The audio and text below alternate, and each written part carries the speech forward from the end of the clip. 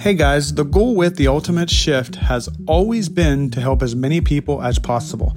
So I'm so excited to announce something we are about to start and do for a limited time. We want to invest $500 into your dream, your passion, or your idea.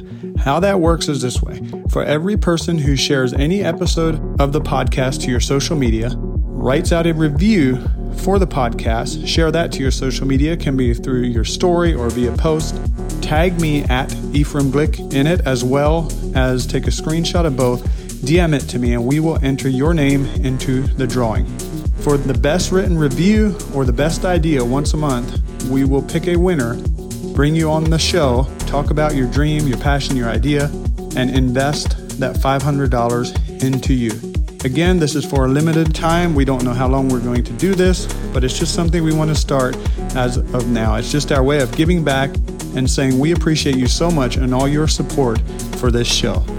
Best of luck, and thank you so much. I just think what needs to get broken down with colorism and things is the stigma that's around colorism. I want someone to know that I'm black. I'm proud to be black. Like, I'm proud to be mixed. Like, I love that. We have power in that. I don't want someone to be like, I don't see color. Like, no. It's the stigma around what you think about when you see color is the issue. Welcome, everyone, to The Ultimate Shift. Join Ephraim Glick and leading figures in business and entertainment as they share their stories of regular people overcoming tremendous obstacles, only to achieve happiness, success, and fulfillment. Are you ready to make the ultimate shift in your life? Welcome back to The Ultimate Shift. Today we're going to do something a little different. So we have Derrick Billups, AJ Thomas, Cisco Carter, myself, and we're going to discuss kind of what's going on in the world around us. So it's not really going to be as much questions, just kind of everyone's intake on it and see how we can grow from this thing that we're all face to face with and how we can get better as humans. So somebody take it away. I kind of want to know, like, everyone's stories as far as, like, for me as a white boy, I guess I could say I've spent 2 weeks studying this topic, and I've been humbled, I've cried, I've been blown away. There's a book called They Can't Kill Us All that's broke my heart 3 or 4 times over, a couple different movies, and so I can't relate to a lot of these things, and I guess everyone is entitled to their own way of thinking, but that still deny racism in a sense. And I can't see how anyone can, if you actually study this stuff and you actually take the time to look into it, can say that. So there's a couple different things I want to discuss. One is kind of overcoming the whole objection thing. So for example, like I want to know, like, what you guys think, how you guys feel if, let's say, Black Lives Matter, then someone comes at you and it's like, well, don't all lives matter? And I think there's a big part of that's missing. For me, it was never that with just Black Lives Matter, but it's like you're missing the whole point. So I'd like to discuss how can we break that thought pattern in our generation? How do we get better instead of keeping... Well, I think, sorry to cut you off. No, go ahead. Before you get past that, I think we start with situations like this. So you named this the ultimate shift, correct?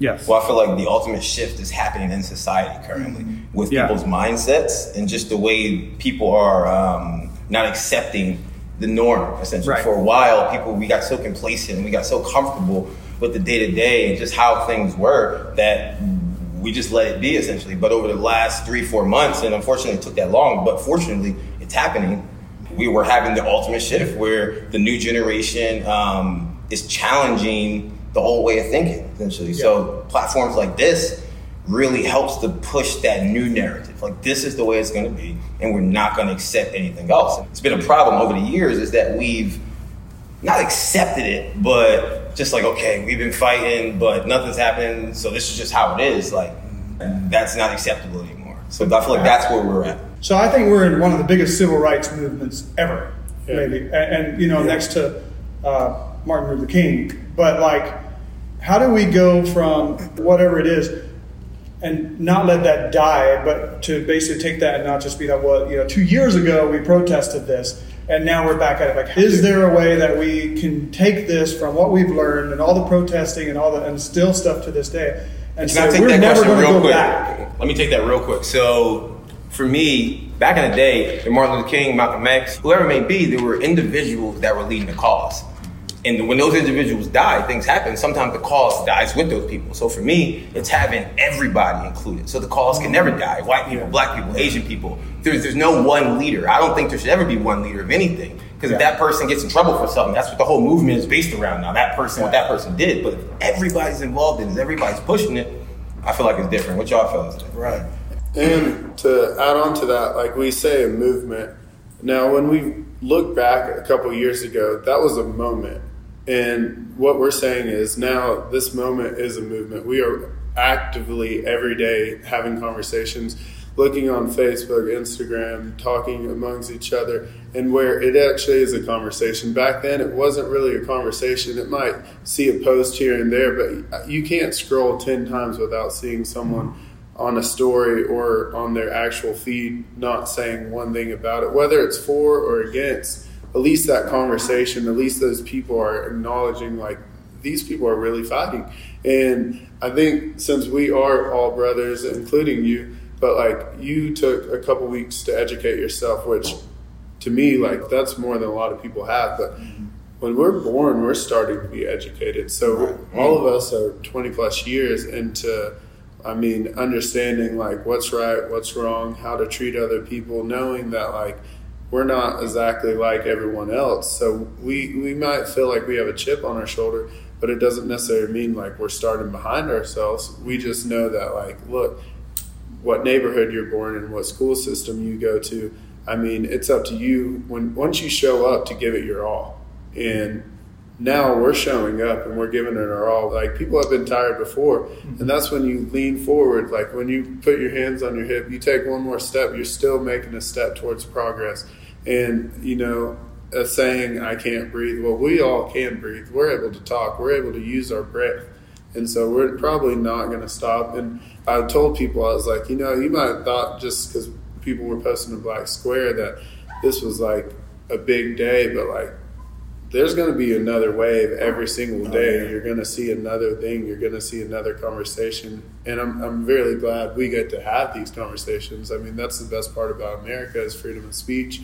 But when we're not having these conversations, nothing can be done. Without action, there's nothing. Yeah. Right.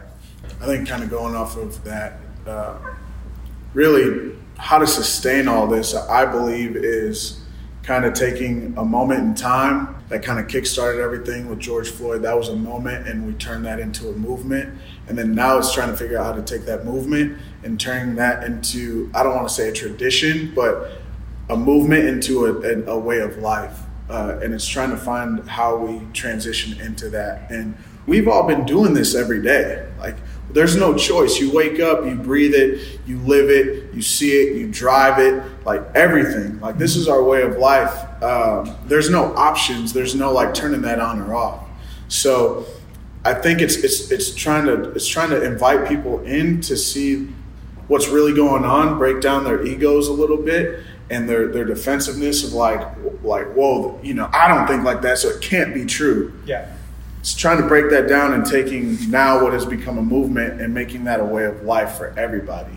So from what I've read and watched and studied the past couple of weeks, I can never relate to being pulled over and fearing for your life. Mm-hmm. And there's dudes that got killed. And this is the part that gets me every time is, for example, this kid a couple years ago got shot reaching in his car talking to the girl that was with him. Orlando Castillo, I believe.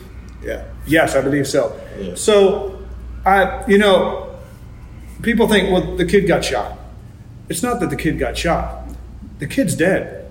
He can never again speak for himself. He can't fight that fight anymore. Like, I cried about that. I was like, it's not that George Floyd got killed. He got killed, but like, you have to understand the finality of that. It's like, he never again gets to speak. And I feel like people often are like, so-and-so got killed about it, but it's like, you don't understand. That's someone's kid. That's someone's dad. That's someone's person. I may not know him, but it's someone. And the way I kind of relate to that is, what if that was my brother? Well, what if that was my brother? You, and for us, that's a systematic thing. Like, that is a systematic mindset kind of you have to live with that tricking that we've had over the years. The news, it portrays African Americans a certain way, whether it shows us killing each other, whether the media, whether movies are showing us as drug dealers, absentee fathers, whether music is displaying us in a way that is like very negative. So that mindset not only translates to the white community, it makes them sometimes less empathetic because they see all of that. They don't see the soft side of us. They don't see the family man. They don't see all that. And then the black people also get that mindset ingrained in them so that we're walking around thinking that's who we are. We're thugs. We're supposed to have guns. We're supposed to sell drugs. We're supposed to do this because that's what you've been seeing since a child. That's how you get your respect. That's how you earn your respect. And for me, it's showing these young cats like, nah, that's how you go to jail. Like, that's not how you get your respect. You get your respect by raising your family, being so. It's the images that we see of ourselves, and then the images that not even just white people, but every other race sees of us, and that creates the narrative for who we are. So not until you meet me or Cisco or AJ, and now you're like, oh, brothers are cool. You know what I mean? Like, I get that a lot. You know what I mean? And I don't even get it them saying it. I just get it by just the energy. And it's like, I'm cool with it. I'm okay being the person that kind of breaks the ice, essentially. Yeah. But I feel like we just got to open our hearts more and don't worry about what's on the media. Focus who these individuals are, you know? Like, you get that. Black boy. Exactly. Yeah. Like, you got to respect human life. Like, that's the one thing where he's talking like systematic things. I think as police officers that do see social media and grew up with the same things that he was talking about in movies and in all the things that he said, cops were kids too. So they saw all those things going on as well. And the guy up top has also been out in the streets and like are policing these neighborhoods more often than they're policing maybe people that look like them because they're told that these are the problem areas. These are the problem people. These are the people that are deviants of the system. So then you get these kids that grow up and then their parents or their authority figures are teaching them these ways as well. Then they get the badge and then all of a sudden they're in a situation where it's like, oh, I know exactly what this dude is because I've seen it on TV. I've heard it on the news. I've heard it in music. And now they're in a position where they feel threatened when it's not a threatening situation at all. That heightens everything. And if you as a police officer heighten a situation with a black man, woman, family, whatever, you're already in a defensive mode because you know that this might be the last time that you see your family. This might be the last time you talk, breathe, anything. For me, it's happened to me before, and I like tense up, and I'm like, "Hey, like relax. Like, it's not what you think." Like, but you can't even always convey that to them. But you can't do it. The stereotype is so ingrained that every brother is the same kind of. Right. I've had these thoughts. I want your opinions on this. The one thing I thought about is let's take the projects or the low-income housing or whatever. White, black, whatever, if you're there, you're going to have a little bit more of a struggle getting out of that environment or that mindset mentality maybe. It doesn't mean you can't, but like, is part of the solution, I think, should start with local government, whether it's your mayor, to say, for instance, and I'll try not to get too vocal about this, but we just have a mayor who just put $1 billion to 2 new police helicopters. Why not take that $1 billion and put it in the project? Why not put better street lights in? Why not put better housing in? Why not? They don't want that. I personally think you have to remove all the career politicians before anything's going to change.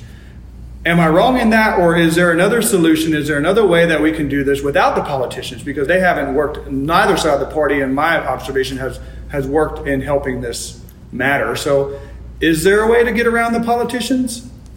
Well, I don't feel like there's ever a way to get around government and politicians, but I feel like there are strategies that you don't have to wait on them, essentially. Like, I mean... What does that look like? So, I was telling Cisco earlier, City Fit, my company, we're currently working on a project where we're going, and I don't like to say projects because I don't know if you know the term project was created because it was supposed to be a social project for the communities implemented in the 60s and 70s to kind of have black people in this one displaced location, and long story short, we'll almost like the Indian territory. Exactly. And the Chinese in the West. Wow. And a lot of people that lived in the project were actually middle class in the beginning, essentially. And then all the people, white people, lived in the cities during that time, and that's when they migrated out to the suburbs, and it left the African American population stuck in the cities, essentially. The kind of, so a lot of businesses left and went to the suburbs, whatever it may have been. Take the leftovers, basically. And now they're coming back. So now they're just the reason was that is because white Americans thought that when black families moved into their neighborhood, it would lose more value, so they would leave.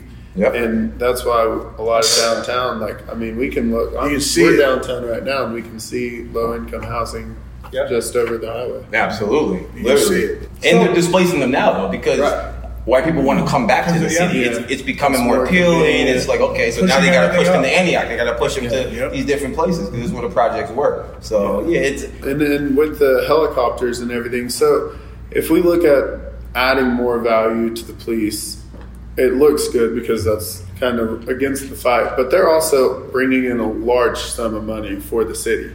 But politicians, when they have more money, they can run more campaigns. They can disperse it how they would like. But when you're adding streetlights to an area that they really don't even want, why would we bring more value and put more money into this area that we basically want to sell already? Right. And Okay, I see what you're saying. It's not make that better. It's like, let's leave that and let's go to the better where we have more opportunity. Yeah, and it's looked at right now as an investment.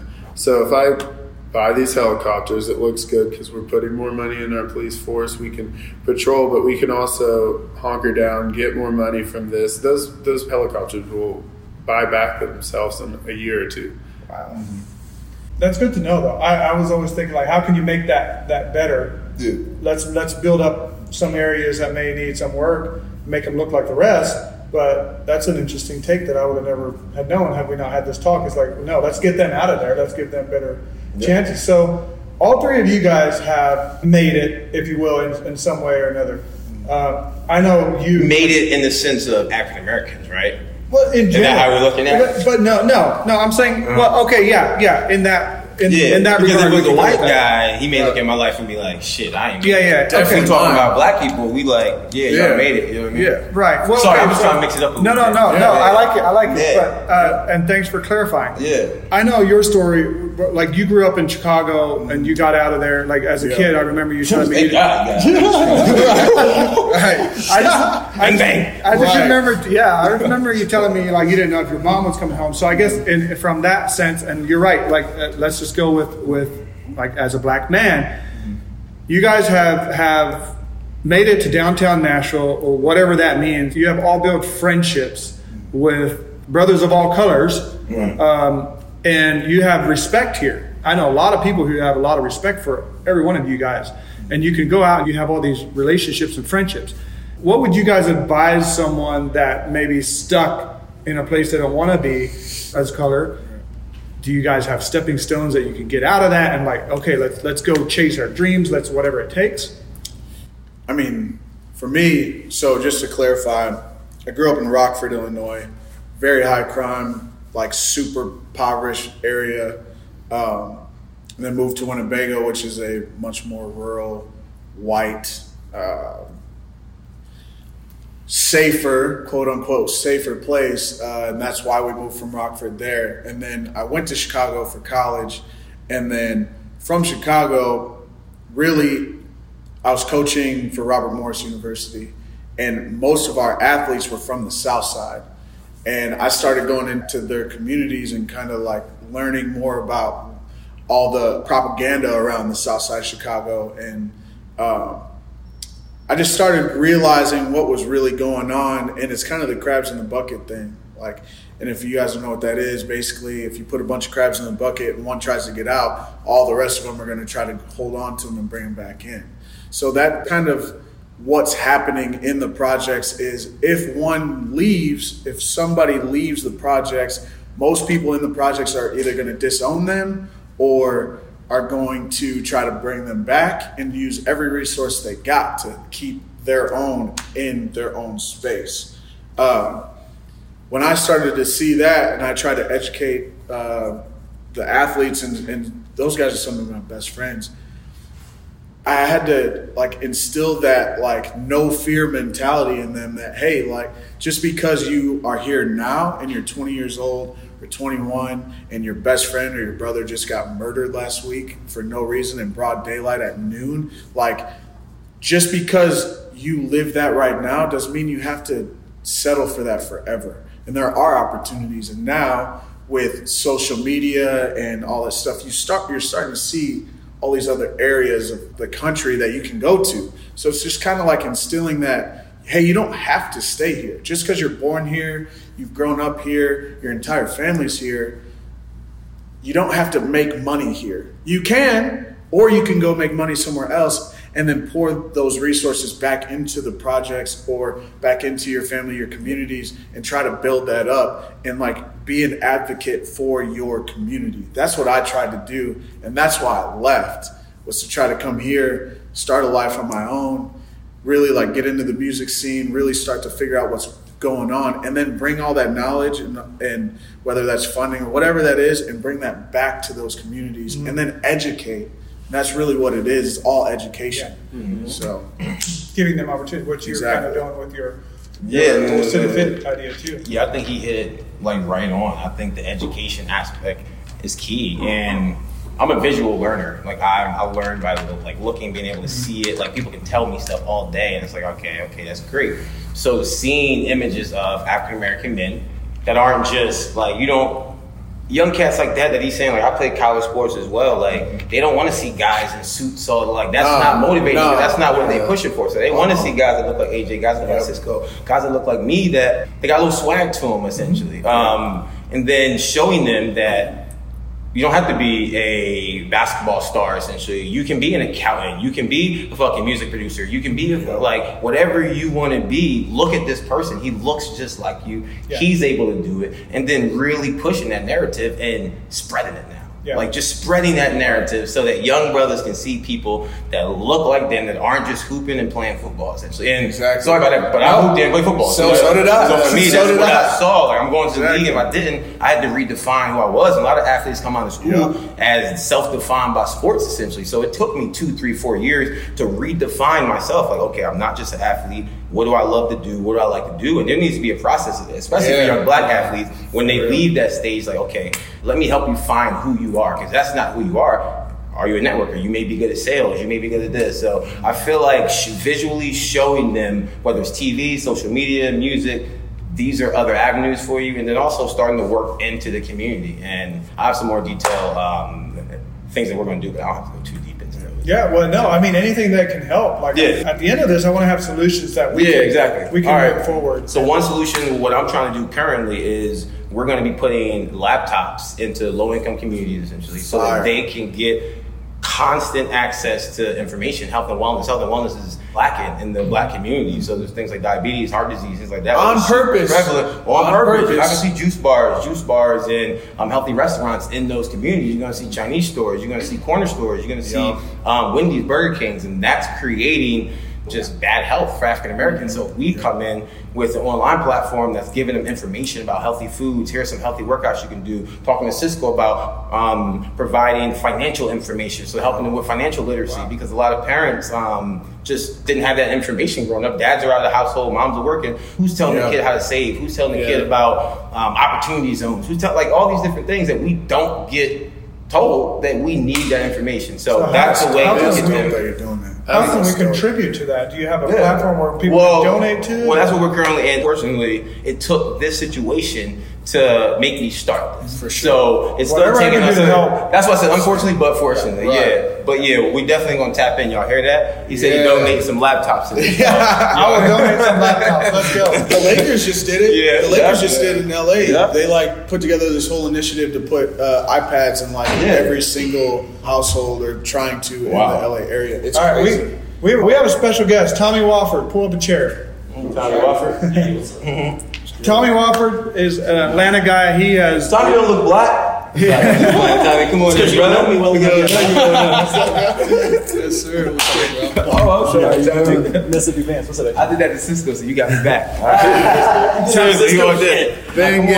Tommy is an entrepreneur in Atlanta. He has flipped multiple companies from nothing to multi-millions. He's very passionate about helping the African American community in Atlanta. And you can dive into that at some point. To catch you up, he's telling us how a program he's going to start giving laptops into these communities. Gives these kids some education. Yeah, I don't even think it's help.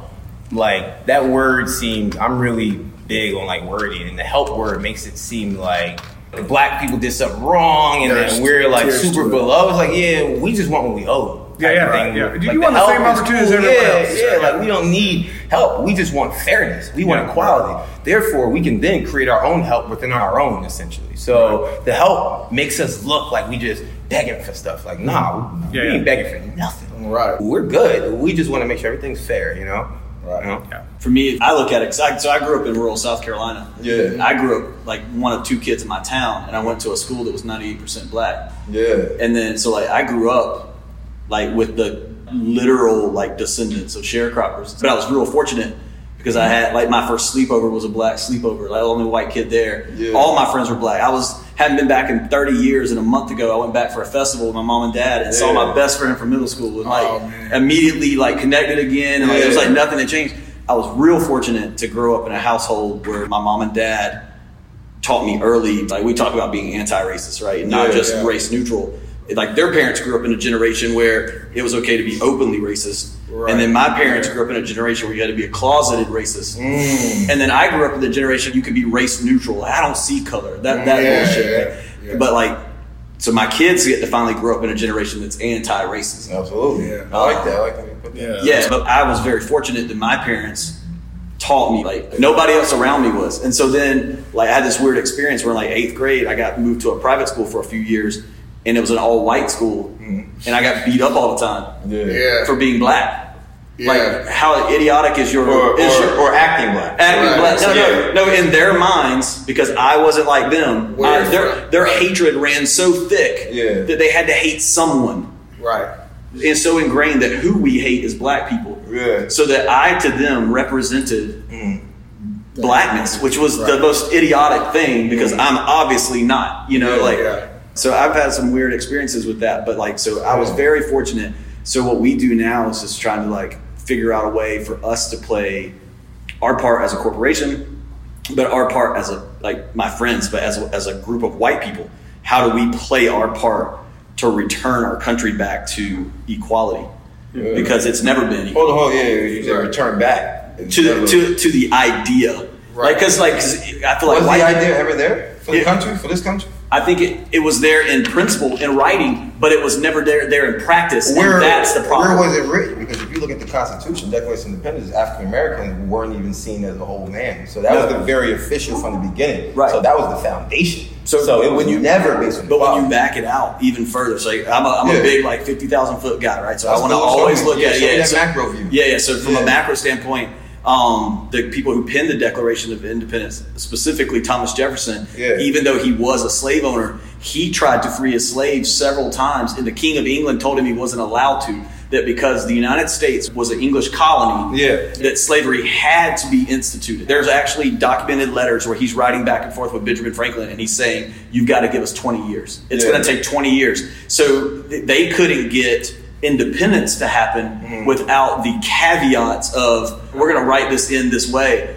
But his hope was always that, right? Yeah. So I disagree. I agree with you saying Thomas Jefferson, and he was one man again. Right. One man can never be the control, even if he feels that type of way. Sure. It takes the country to feel that way, essentially. So I get what you're saying about Thomas Jefferson. Probably was a good man, but I don't feel like equality was ever and that's the basis bro. That's what's here in America. 100%. Yeah, we can't gloss that. Yeah, I didn't know, and I would never like I don't have the experience. Yeah, I think that's one thing that stupid that white people do all the time is that we hear you and we go, but let me take that down a notch. Right. Like, no, it's your experience. I don't have it. I can't speak on that. Because they're living it. They're living it today. Yeah. And it's never been equal. I think we hold up this like idol of the American ideology that we were founded to be equal. Yeah. Because that's what we were told. Declaration of Independence. Yeah. But we were told that so that we could feel less bad about our guilt in it. That's right? what you're saying. I like that. Yeah. That's the way to put that. So coming off of that into kind of backtracking into where we were a little bit earlier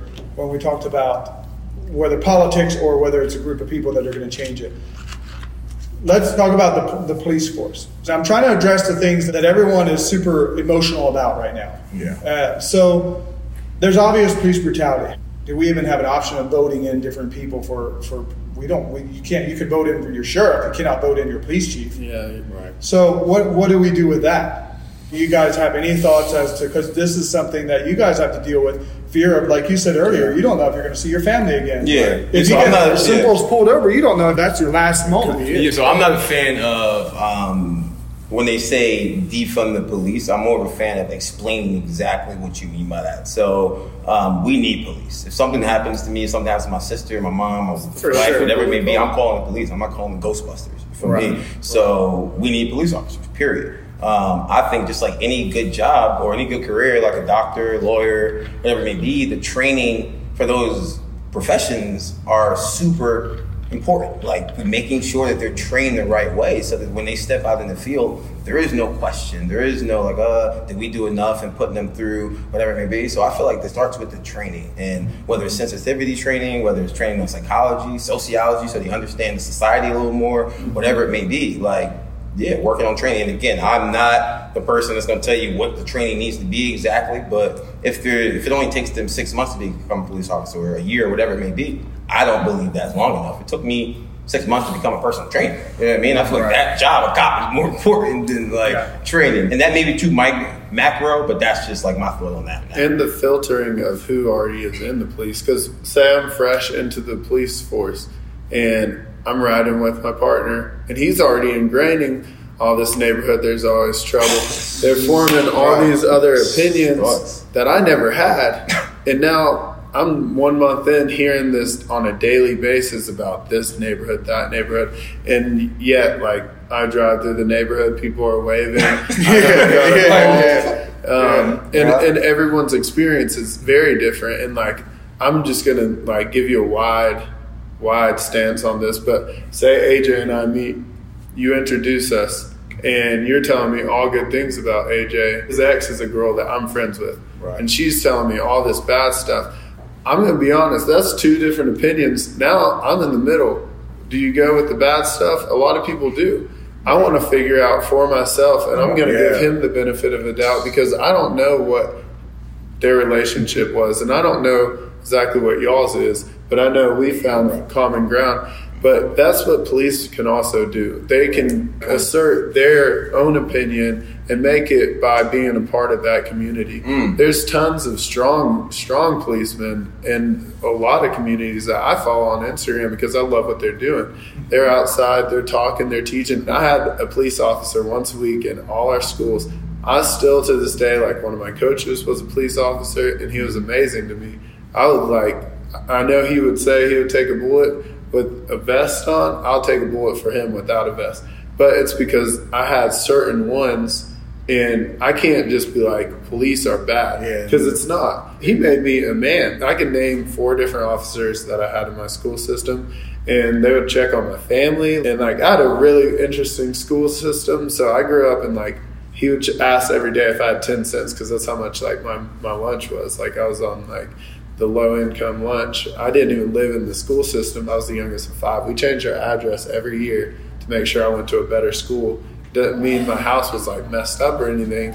It was just like the education I knew I could get in this area wasn't as good as I could in these other areas. So, and that's just like that's a whole nother problem too. And that's just like the nice way to put the truth. And that's like as salt and pepper as you can put it.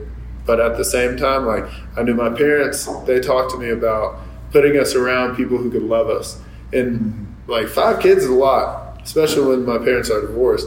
They weren't always there, but they put us in households that tutored us. They put us around like police officers. Like when I was little, I wanted to be police.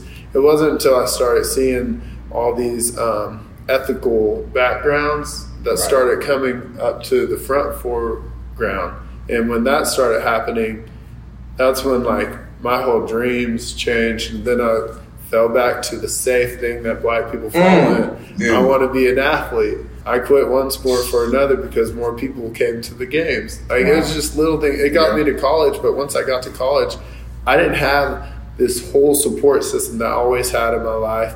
Like I got taken out of class. So I sat with the officer and guidance, made sure I did my college applications and little things like that. But once I got to college, like my goals kind of like dwindled. Like I was just like, I want a degree. That was about it. Everyone said, you have so much talent, you can go to the NFL. That wasn't my goal. My goal was to get a degree and be smart, educated, and make for myself and my family, and like give back to the community. And I just feel like, you know, if people aren't giving back to their community, then that's where they're doing something wrong. Like I really do. I went back a couple months ago and just talked to the inner city kids at my church and shared my testimony, how I thought I was going to be an athlete. And it's really crazy talking to like kids and seeing what they want to do. No one said a police, no one said a fireman. I don't think anyone said anything other than that when I was in school, like when I was in kindergarten. Because what they show us, right? And it's like what's cool on TV. And so, and then I started talking about artists. Someone wanted to be rapper, someone wanted NFL, NBA. That was pretty much the only three things. And my testimony, I work in the music industry now. I get to work with like artists who just released one song, and I get to be around artists who are number one on the billboards. And so it's really cool to me to tell these people, like, look, like, either way you go, you're going to have to get an education. And there's, like, education is not just in the classroom, but you got to be educated on the streets. You got to be educated in your family, in school. And it's simple, like, very simple things that, like, my driver's ed, he wasn't racist, but he definitely knew people were racist. And it didn't click. It took so long until I was in an experience where he like walked to my desk and he said, "This sounds stupid, but I promise you, when you park your car, put your hands on the steering wheel and do not leave it until the officer is right next to you." And I kid you not, I haven't even drove a car and I've been searched, and the other person who drove it was. And so it's just little things that like these people kept shining lights on, and it didn't really click until those instances kept coming. Now I'm getting older. I'm starting to see this pattern. I'm starting to see why, like, I wasn't sheltered, but they were educating me. And it's little educational moments that define someone's life. Yeah, 1,000%. 1,000%. You've been very outspoken, and I love how outspoken you are about some of this stuff. Oh yeah. There's the media tends to show light on when you have the groups clash, whether you have cops and protesters or rioters, whatever. There's obviously a difference in those two in itself. What would you say to? I'm giving you the space to say. Let's say you had a group of people who disagree with you, and what is a way that you would handle that or say that instead of the violence, instead of the at each other's throat? Because you have to have the empathy in there somewhere, right? Yeah. Have you thought about that? Is there, you know, if we had you on the front line speaking for these 200,000 people behind you, right? What is something you would say? Yeah, I mean, I'm so outspoken about it, I think, because my uncle's a cop. He's a chief of police. I know a bunch of my friends are cops, state police officers, all of that. And I know where their heart and their intentions lie. But I also know that what we were talking about before, the system of becoming a police officer is the issue. It's not the people that are the police officers. It's the reason why the whole ACAB thing is going on and whatnot. It's not a people thing. What is that? I'm sorry. What is it? I'm sorry. All cops are bad, or all cops are bastards, whatever you want to say. So that was like a movement that was happening, like with the whole Black Lives Matter movement. There was a lot of like, and I don't want to point fingers, but there were a lot of like white people I saw that were just like, there's a girl that I know that she's got it like all down her like arms on sweatshirts and stuff. And I'm like, I had to kind of look into that to see what was going on with that and see where like that hatred was coming. And it's really, it's not the people that are wearing the uniforms, it's the uniform itself. And it's trying to figure out how you can change that, the system of what that uniform means to you, that's going to like de-escalate the situations. So I know that there are good human beings that become cops, but the actual system of that breeds a police officer is the issue. Kind of what Cisco was talking about. Exactly. If I was leading a group of 200,000 people, I think really I would lead with peace for sure. But you got to kind of explain the system of becoming a police officer and why these things are happening, kind of like what I said before. Propaganda, things that you see as a young kid, and these police officers were kids at one point as well, and they see all this stuff, and now they have a preconceived notion of what you are to them, And when they become that, then they get into that system, and then they do the ride-alongs when they're, first in, and now you got these guys that have been in the system for 20 years. Now, everything you've seen, now you're being taught with real examples. It's not just on TV anymore. Now it's like, oh, well, shoot, now I really got to have my guard up. It's just a whole system of negative energy directed towards the underprivileged Black communities, that you got to break that down at some point. And the only reason why the people are mad is because it's a reactionary thing to what's happening to us as well. Yeah, it's earned. We earned that shit. Exactly. What we're saying and what I'm hearing you say is that cops are getting informed bias, right? So they ride along, and they're cops. They're already biased. It starts in middle school, starts in high school. The Black guys they see in high school that they weren't friends with, but they locking up 10 years later. Yeah. So, so I don't agree that all cops are bad. I don't either. Right? No one is ever always right? No one is ever always or never, right? So that's the phrase. So no one is always something because there's room to change. I don't believe that all cops are bad. I've got good friends that are cops. I've got good friends that have ACAB on their sleeves, right? Yep. And I've had a conversation with a cop. He's like, man, like you've posted a lot of stuff in support of BLM. Like, why don't you haven't posted any Blue Lives Matter stuff? And I was like, because one, blue's not a life, right? That's a uniform. You can take that off. They can't take their skin off. Right. 2, you have informed bias. You realize you're getting mad at them for doing to you what you've done to them. Right. Mm-hmm. They believe that all cops are bad because what they see is themselves getting mistreated in their communities. Yep. So they have informed bias. Yep. Your informed bias has created a bias. Like, this is cause and effect. You don't get to just be mad. Yep. That's exactly it. That people are all against cops. Well, because cops for a long time in the communities that are in an uproar have been against the people. Yeah. And I have friends like, man, you look at the statistics whatever, like this. I'm so sick of that. I'm so sick of white people pointing to statistics. Yeah. Because at the end of the day, it's not about how many people die. Like look, I'm going to go get a traffic stop. I can get stopped 100 times. 1 out of 100, something's going to go wrong because I'm going to have a bad day and I'm going to mouth off. I can mouth off 100 other times and nothing ever happened. Right. It's not about how many people get killed at a traffic stop. It's about the fact that 99% of traffic stops are not professional. Yeah. Right? It's the attitude you get treated with in the traffic stop, and that builds contentment. Right. Resentment in the community. So that when something lights the spark, you catch the blowback of all the resentment that you've built. Absolutely. And there's not any empathy going to those, it becomes a standoff. Yep. And there's no empathy on the side of the people who are in control to say, look, man, we have to take ownership in the fact that we caused so much of this through bad policing. Not murders. Bad policing caused resentment. The murder lit the spark, right? And set everything on fire. Yeah. But I saw a guy talking the other day, and he was like, "Here's what I'm most shocked about. Not the riots, not the looting. I'm shocked that they're just now doing it. Yeah. Because after 400 years of oppression, and then Jim Crow law, and then they're not just now doing it. There's been people fighting for years. The fact that we're not always rioting. Well, the people, the reason why it's happening like this now, and the reason why everybody's rioting consistently is because of social media.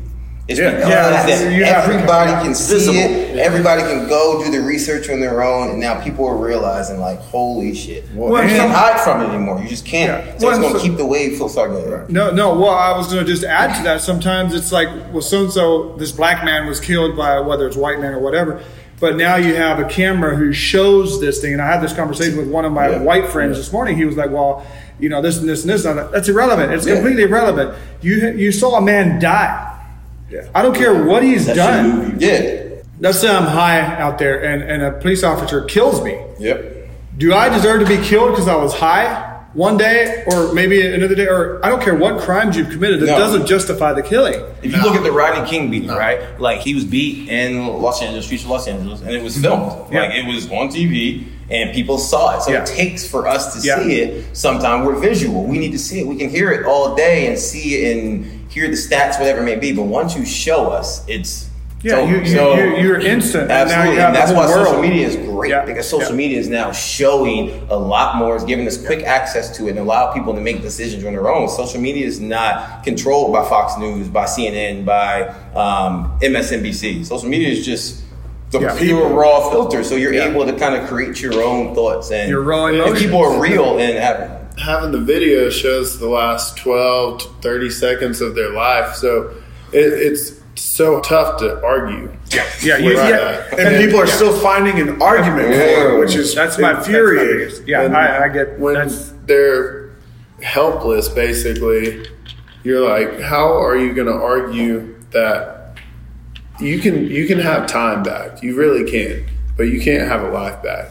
And at the end of the day, like, I don't really care how or what's in their body, but if they're trying to get away from you or saying they can't, just like understand that.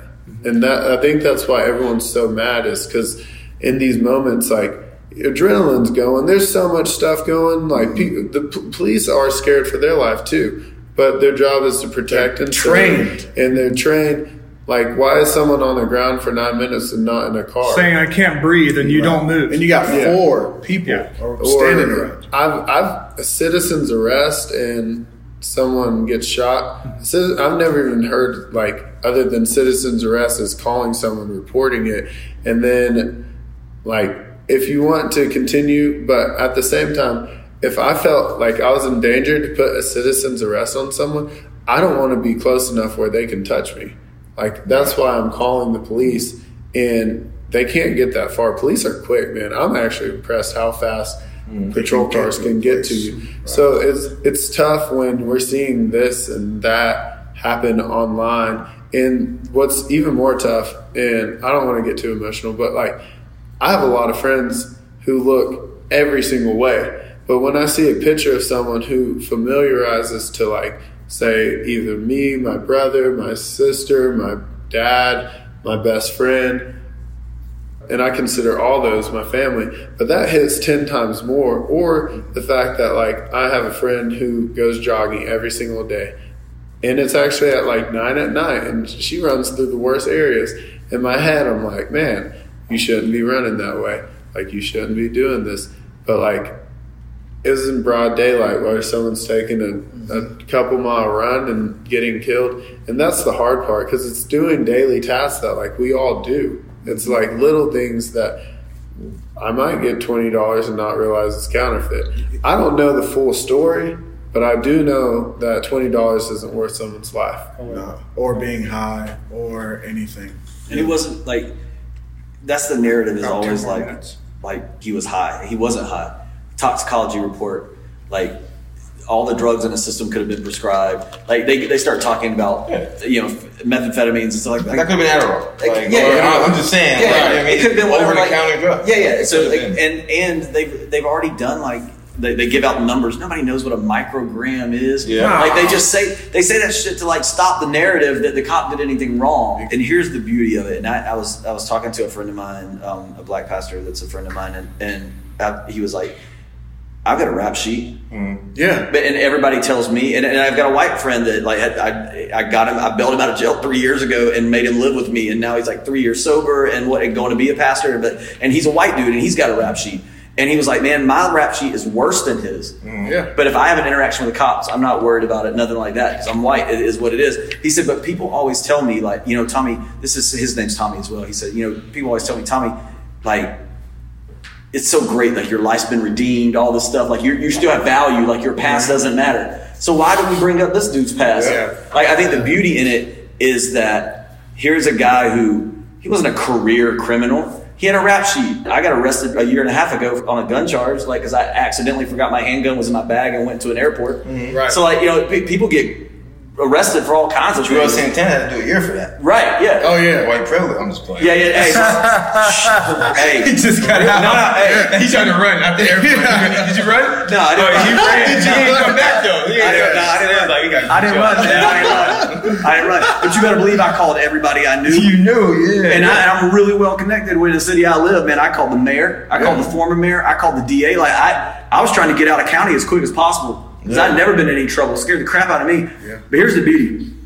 is that this guy who had a rap sheet and the entire world is trying to make an excuse for why it's okay for him not to still be on this planet sparked maybe the thing that launches us into the real conversation that finally makes equality happen. Right. Like, I love that. I personally love that there's an entire society that looks down on a guy who's going to get credit for being the spark that starts equality. Absolutely. For sure. I think that's beautiful. Yeah. His daughter said it best. Daddy changed the world. Yeah. Daddy changed the world. When you were talking, you mentioned like black, white, and for some reason my mind sticks to that. I've been hearing that a lot in the news, a lot of people, black, white, black. I feel like that's where it starts. Like, these colors were created by who? Like, black, white, and then it's like blacks get this, whites get this, blacks are this, whites are this. And really, like, we're all one people essentially. Right. You know, like, the only thing that's separating us is how close our original country was to the sun. And that's why we're dark. But I mean, sorry, go ahead. No, I just think what needs to get broken down with colorism and things is the stigma that's around colorism. I want someone to know that I'm black. I'm proud to be black. Like, I'm proud to be mixed. Like, I love that. We have power in that. I don't want someone to be like, I don't see color. Like, no. It's the stigma around what you think about when you see color is the issue. Yeah. My aunt and I got into a little thing.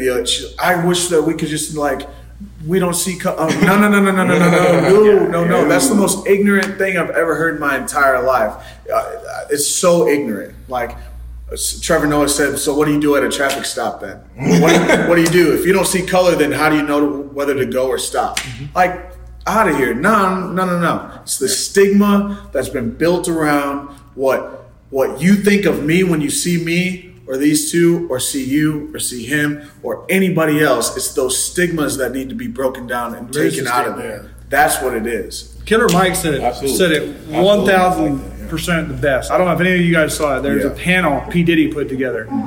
Dude, that was the best. Killer Mike said it best. He said, why don't you guys stop fighting over who has the best master, Democrat, Republican, whatever it may be, and just go out there and study for yourself, learn for yourself, and be proud of what you said. Be proud that you're black. Mm-hmm. Be proud of who you are, and build something off of that instead of trying to accommodate this master, or the stigmas that go with it, or so on. And I'm sure I butchered that completely the way he said it, but I loved what he said there. We're going to have to wrap up, but I'd like to cover one thing yet. Like, so here we are today. There's 5 of us now.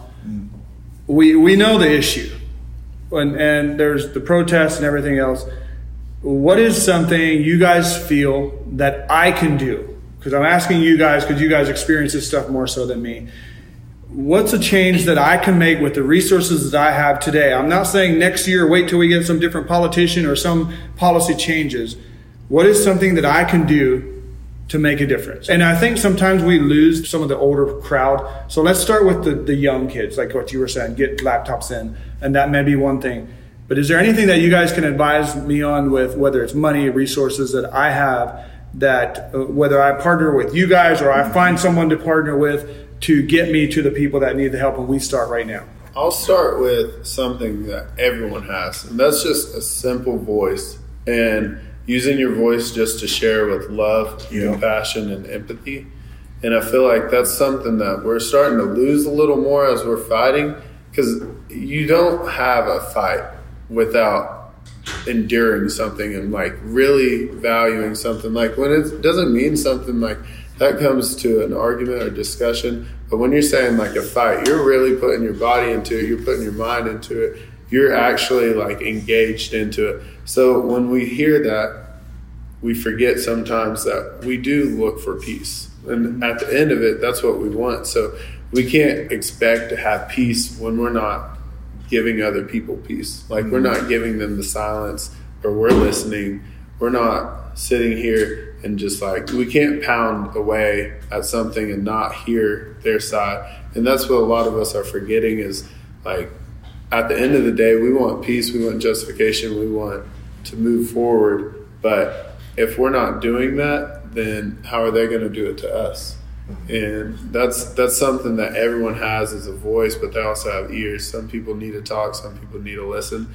And I think that would be like my first step, because that's what you can do anywhere. at any time, almost. 1,000%. I would say, obviously, like leading with love always, inviting people in and not shutting them out. Like we're all like crying for our voices to be heard, but then I don't want the narrative to be us crying for you to come over and hear from us, and then you ringing the doorbell and then us slapping you in the face. Because if we're inviting you in, I want that, like he's saying, like love and compassion. Like I want to be able to educate you. I don't want you to show up. Finally, you're showing up, and then I'm going to be like, you know what? F you. Like still F you. Like no. Like bring the love back. We all want peace. We all want equality. We're not asking for help. We're asking for what we deserve and what we've always felt that we've deserved and what we've always known to be true, really. But I guess for you personally, I would say empowering us, empowering the community. Like you do have so many resources. You're a really smart dude and you do listen really well. I think it's having more of these conversations with us. Maybe we all create some sort of group or some sort of like, I don't know, coalition. I don't know what it is, but empowering us to be able to be out in the communities as well, and kind of full circle, like they're gonna listen. Those communities that we're talking about with the young kids, they're gonna listen to guys like us a lot quicker because of what media and what, like I've said, propaganda stuff. They're gonna look at us and be like, oh, like these guys made it out, like what we were talking about before. Yeah. Empowering us to be able to go out into those communities and backing us, and we have a really good group of people together and doing that, whatever the case may be. But I think it's just empowering, using your voice, leading with love, like he said, and just finding a way for you to be a part of just a part of the greater good along with us, and not just doing it by yourself, because it's going to go a lot longer, a lot further way with the Black community. Yeah, exactly. Amen. I agree with both of these guys right here. For you, if you want to help, I think I want to help. Just let me know where. More like a micro way to help would be just starting when you have children, or if you want children, or if you have nephews, nieces, things like that, starting with the generation under us.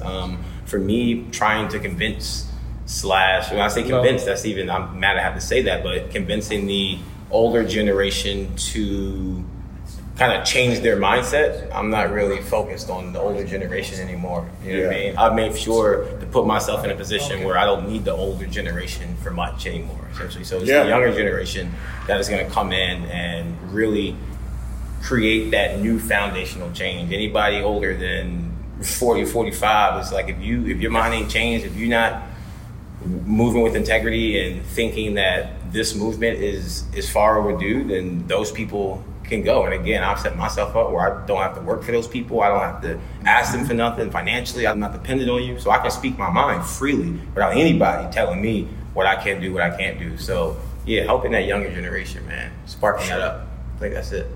I love it. Anything you want to add, Tommy? Nah, man, I don't have, honestly, I'm just honored to be hearing, listening, right? Yeah.